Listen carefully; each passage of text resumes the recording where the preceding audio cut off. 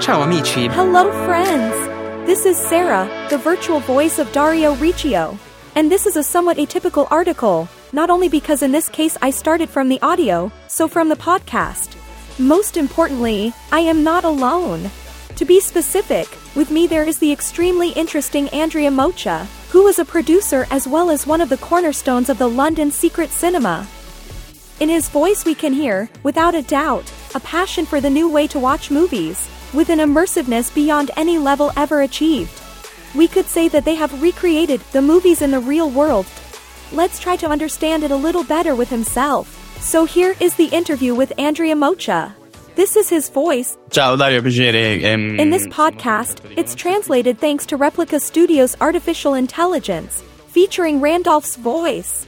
Enjoy listening. I'm in London, I like to go to shopping in the mall.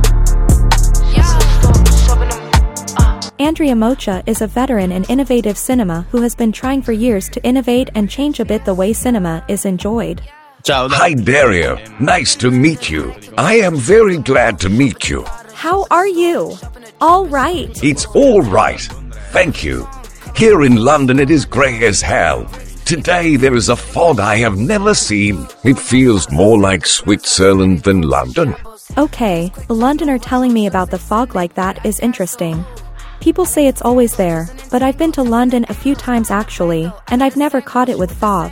Fog not too much. The sky is always grey, but fog not too much. Yes, indeed the sky was grey. I clearly remember that. So, tell us a little about you. You're from Rome, so a pure Italian, from the capital. Moved to London since? What was it like? Why did you go to London? How did you find yourself there? I moved to London in 2010 for studies.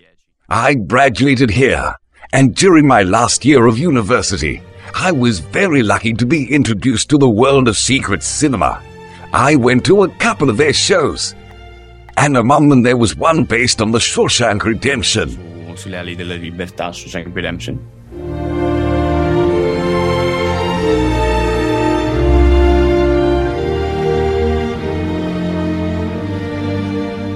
After going to this show, I was absolutely impressed by this world, this format, and I found a way to start working with them. At first as a trainee. While I used to study in the mornings for exams, I went to the office in the afternoons. Then I started working with them, first as an assistant and then for the last 5 or 6 years as a producer. Okay, I just stop you a moment, just to get a good understanding. Easy. First of all, I presume you were studying something related to cinema. What were you studying? No, I did business administration and management, so not directly related to cinema. However, it is a degree with which I found many affinities as a producer. Let's also say that I've always had an interest in art, in performance. When I was a kid, I did some acting. I liked that world. And I found a way to apply my degree to the world of performance and art. Okay, because in fact secret cinema, even to explain it a little bit to our listeners, what is it? Very broad question. Of course.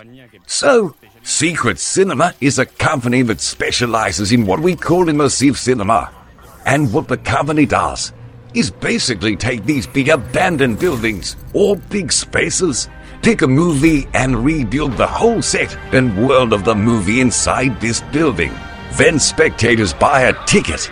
The moment they buy a ticket, they are assigned a character. We tell them how to dress and who they are within the world. Never anyone among the main characters. Always characters created by us. Who could exist in that world? Extras. That's right. Extras basically. And people come to experience the world of this film. We have covered great classics such as Back to the Future, The Battle of Algiers, Star Wars, up to much Bornage films. For example, Park Chan-wook's The Handmaiden, Ori, Daniel Blake.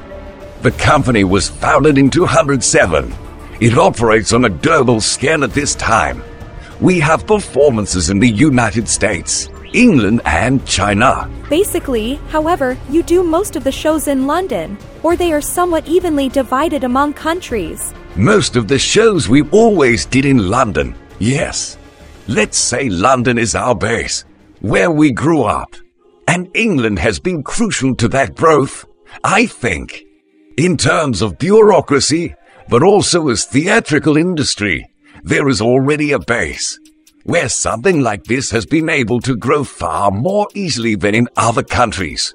For example, in my opinion, even if the idea had started in the USA, it would have been more complicated.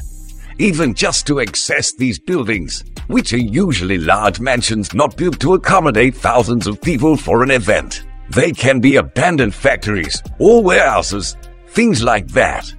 So the process of getting permits, the process of turning these buildings into what they are, then assets or spaces for very large events, is very complicated and expensive. And I think, in the early days, these ingredients could have worked only in England. Do you guys have any help, any cooperation from the film companies, or do they not care? Do you just buy the rights to reproduce the film? Look, it really depends from movie to movie. There are some properties that are perhaps a bit more dormant, with titles that are not being redeveloped for, otherwise while having historical value, are not bringing in much revenue at this time. At that point, maybe the studios contact us and ask if we want to do something with these films. In short, they want to generate new interest. Then, of course, there are other films where we ask for and pay rights to the studios, working with them as licensees. There is always collaboration at the operational level, though, never just at the financial level. There is always an involvement of studios and creators in our creative process. Okay, so they are interested anyway. It is also a way for the companies to promote the film. Absolutely. We make many films in years when a sequel is released. For example, Blade Runner, which we did in the year that Blade Runner 2049 was released. Or Star Wars in the year the franchise started again. So yes, many times there are also marketing interests behind it. A beautiful thing Baz Luhrmann said to Fabin, the person who created Secret Cinema in 2007, after coming to a Moulin Rouge show, was, "I made the movie, but you created the world." And that, I think, is a very appropriate summary for what we do. We create a world of the film. Hey, sister, go, sister, soul, sister, flow, sister. Hey, sister, go, sister, soul, sister, flow, sister. We met Mama lie down at old Moulin Rouge, strutting our stuff on a street. We had a gas station, a farm, and at one stage my dad ran the local cinema. And also, he met my mother through photography. You are currently working with Marvel, and then with Guardians of the Galaxy. For example, who wanted to make this film that is now on the schedule? You asked Marvel, or it was Marvel who asked you to develop the world, the marketing? Yeah. Guardians of the Galaxy is the last show that I worked on at Secret Cinema. I recently left Secret Cinema. In reality, it has originated from a much larger collaboration between Disney and Secret Cinema. We have a contract of several years with Disney in which we have access to several of their titles.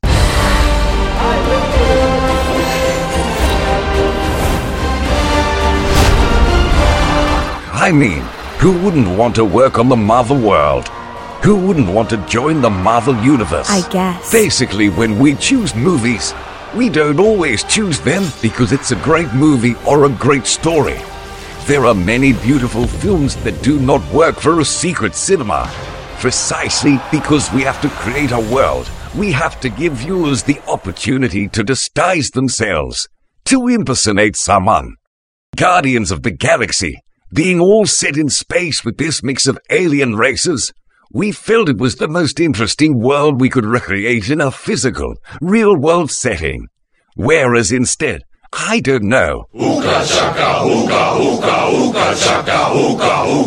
One of my favorite Marvel movies is the first Iron Man. However, it does not offer many insights to engage viewers, while instead you come as an alien to watch Guardians of the Galaxy. So, all the people come in makeup and in these beautiful, exaggerated costumes, and part of the beauty of coming to a Secret Cinema is just that, right? There are people who spend weeks, months, creating costumes for themselves, putting all the photos of the process on Instagram. Many of our fans are also cosplayers, or people who work in the creative industry. It is also an opportunity for them to show off their creative talents in a sociable environment. Oh yes, because the secret cinemas, practically, how are they structured? Is there the screening of the movie in costume, or you see the movie and then move on to other environments? In a typical secret cinema, we send you basically an email. The email redirects you to a website. On this site, we usually have personality questions.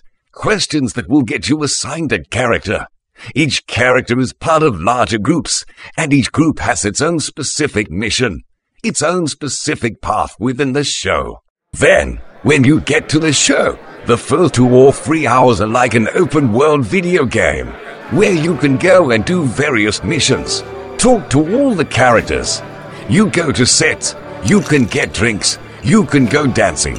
There's music, there's food. Yes, it's like a video game where you choose your own adventure. A real video game, in short, rebuilt in reality. Correct. So this is the beginning. Then, after 2 or 3 hours, you watch the movie. And during the film, we also reenact many live scenes. So, for example, if you're in Back to the Future and there's the DeLorean leaving and going to 1986, there's also a DeLorean going next to you. Just a real DeLorean passing by you. Or, when Doc falls off the tower, we had a Doc starting from the clock tower on a zip line, going over the spectators and landing on the other side of the field. Because Back to the Future is a show we did outdoors. What did I tell you? 88 miles per hour! For Star Wars, we had an X-Wing that flew over 1,000 viewers, landed, and out came Luke Skywalker. So it's all things like that. These are shows that reach production values that few other events can achieve. Of course, the parallel with virtual reality comes to mind. Yes. In the sense that you have similar experiences, with the major difference being that you are in a sociable environment, with others, and not alone locked in an headset. And this could also make a big difference, in your opinion, or even according to people you have talked to, viewers, colleagues. How will this situation evolve? Will people always want to be with each other? I, at least, am an absolute fan of shared experiences. For me, there is nothing more beautiful than going to a concert with thousands of other people, or going to a movie or theater. There is just a feeling that you can't beat. Unless virtual reality will reach levels we cannot even imagine at this time, I don't think it will come to replace the live experience. What we are trying to do is to put some magic back into going to the cinema, right? Fabi, when I started this concept of secret cinema, he was always thinking about the days when people went to the movies dressed up. When going to the movies was an event, when it was really a celebration. This is what we want to report. It came into being almost a reaction to these multiplex giants. These multi-screens where the experience of going to the movies has been somewhat formatted and the magic has been lost a bit. So this is what we are looking for. And this, in my opinion, is the challenge that cinema and other art forms as well will have to face. But how do you do it? How do you put this magic back? How do you go about breaking a format that has come to produce this mechanization of entertainment? I don't know how to explain. Yes, everything became very standardized. In fact, this is something I am glad to hear you say, because I also support it, personally and in my blog. In mindset, I am like that. I also mentioned you, in the email I sent you, that I follow a lot the studies and life of Douglas Trumbull, the creator, the maker of the special effects of 2001, A Space Odyssey. But also of Blade Runner. I think he died recently. Douglas Trumbull. He died very recently, this year in February, I think. He, however, has spent this life trying to find a solution. Obviously, it was not secret cinema. It was something less scenic, but still perhaps more reproducible. That's the difference. Secret cinema, I think, is a wonderful thing. I still don't. I just met him recently, but I will definitely have to participate because it is beautiful as an idea. But it is very expensive. Organizing a single screening will cost impossible sums of money for a small business to handle. Absolutely. However, there are manners. The shows they are doing now are shows of 10 million and up per show. So very, very large productions with very real economic needs. You have to sell hundreds of thousands of tickets to make these things work. But let's remember where secret cinema started, though.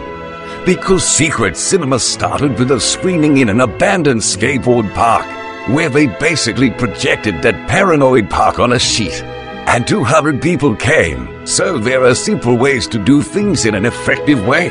Especially when you have films that maybe deal with serious and difficult issues. At that moment you don't really want to go and recreate the film, but you want to bring the theme to life more. And so we also do a lot of social things.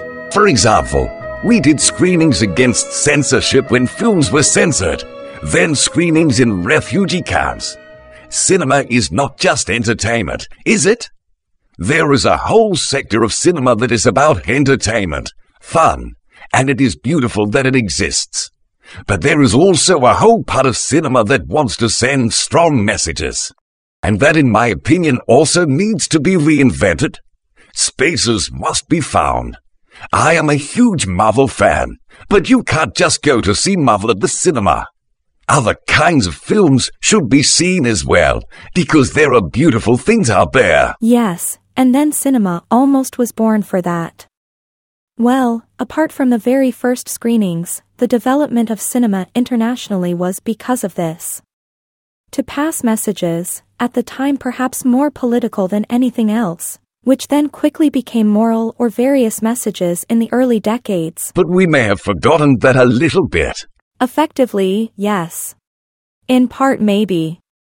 From one point of view, even just many movies or series on Netflix still try to maintain a moral. Then, currently, even those have become standardized, in the sense they go by fads. At this time I personally notice feminism or LGBT+ is trending. There is an attempt to raise awareness of these issues. Sometimes there is the topic of animals, meat, vegetarians. However, we often talk about fads that are then forgotten. When, instead, perhaps it should be more consistent. Yes, it is true. And in my opinion, here again we come back to the issue of commerciality. If people don't go to the cinema, don't buy tickets, unfortunately these films will no longer be made. Ways have to be found to bring people back to the very act of going to the cinema. I have been following Cinema America in Rome for many years, and what they have been doing, bringing cinema to the streets, and various initiatives just to rekindle the passion for film, to go to the cinema and watch something all together. Which I think after 2 years of pandemic we really have to have it toward almost, don't we? People are perhaps still a little afraid to go out, to socialize, and are definitely more cautious. However, there are ways to continue living without taking risks. In past years I have organized various outdoor cinemas around Italy. We have done cinemas in Tuscany, in Montalcino, in Ladispoli, and also in Rome. In various places around the capital, in Abruzzo. I mean, in different places, and basically they were all very, very well attended. Of course, they were free cinemas. They were almost always contributed by municipalities or associations. So there was no ticket clutch. But people liked them. They went there. They spent evenings together, and they were all super happy to do something different. The problem is that, precisely, they were happy to do something different. Instead, it should become the norm. A passare in 100.000 in uno stadio, una sera così strana e profonda, che lo dice anche la radio, anzi la manda in onda. Tanto nera da sporcare le lenzuola, è l'ora dei miracoli che mi confonde. Mi sembra di sentire il rumore di una nave. I remember my father, born in 1937, other times, telling me about when he was a child, or at least a teenager, and the movie theater was kind of their bar. In the sense that they went to the movies almost every day. It cost very little, and they went there to be together and spend 2 hours. I mean, it was just different culture from this point of view, but then it evolved. And maybe that's part of the solution too? Right. The internet, new technologies have changed the way we do everything. For example, here in England we are experiencing a time when there is a lot of conversation around the death of the high street. The death of the street with all the stores. And how can we reinvent stores so they don't die? How can we reinvent the high streets? Stores are reinventing themselves. Here a clothing store is now no longer just a clothing store. It is a clothing store with a cafe, with a bookstore, a bit of a gathering place. And perhaps cinemas also need to reinvent themselves and become gathering places. It would be great if, for example, all theaters had a small library on the history of movies. I mean, you have to detach yourself a little bit from this format of cinema. You go, you get the popcorn, you get the Coke, you sit down, you just leave. If cinema is turned into an experience, if cinema is turned into a reason to go out, to socialize, in my opinion it will find its place again. Definitely. Experiences also and especially not reproducible at home. Because the problem with current cinema is that it is reproducible almost entirely at home, with a video projector or a simple TV. You can eat popcorns, you can drink Coca-Cola or beer. You got the cinema. I mean, it lacks perhaps that extra reason that makes you say, I can only do this thing there. And we all are lazy, basically, as the human race. Me first. Me too, don't believe. And so, rightly you stay home. But yes, there should be one more reason. Let's talk about one last thing, then if you want to add more, otherwise we'll end since we've already been half an hour together. I wanted to ask you, what do you think about using more than 2 senses at the cinema? Have you ever experimented with combining smells, possibly flavors? So a combination with foods or other things, but always related to the film at the cinema. Also touch, albeit more complex. Although in secret cinema there is actually touch, you can touch things of the film as well. It is a trend that is going a lot. For example, in Asian countries, there are some big companies that have started to make these really big 4D cinemas where they include smell, water splash, something like that. Or there are other cinemas, especially here, where, for example, during a screening they bring you food or drink. So there are already things that unite them. For me, the question one must always ask himself is, how do these things go to enhance, to improve the viewer's experience? If these things are done with the intention that maybe a certain smell can improve my understanding of the film, of what I'm going to see, offering a new perspective, then I'm absolutely pro. If these things are just being done to do something new, then I think they can occasionally have the opposite effect, becoming distractions rather than a magnifying glass. Okay, you say that they could become something that makes you lose the sense, the lesson. It goes back to the argument we were making earlier. Correct. However, I am always pro-experimenting. I am always pro-trying new things. New things need to be tried, and they also go in this direction. Absolutely. However, as long as the intention is there. Now I can't give you any concrete examples, but there must be a reason behind it. There must be an intention. Yes, I get the concept. Indeed, an example is complex so, on the spot. It depends on the particular story, the single film, the single screening. It is a beautiful answer that makes total sense. Because it is true that there are often so many things, or so many technologies, only done because you had to find a problem to the solution, not the solution to the problem.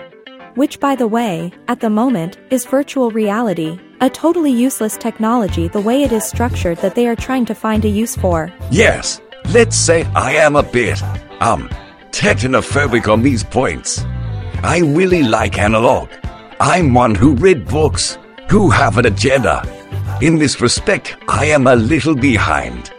There are some really cool virtual reality applications.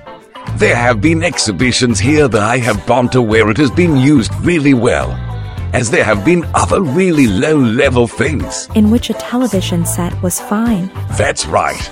Let's say, in my opinion, the technology is still a few steps behind the ideas. It is true, exactly that.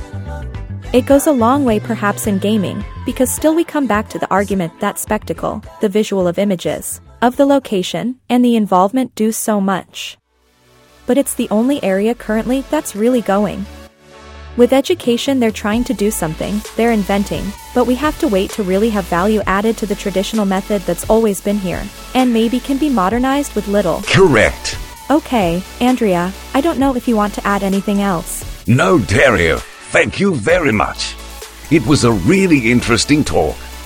Go to the Secret Cinema website, secretcinema.org, and go see what it is.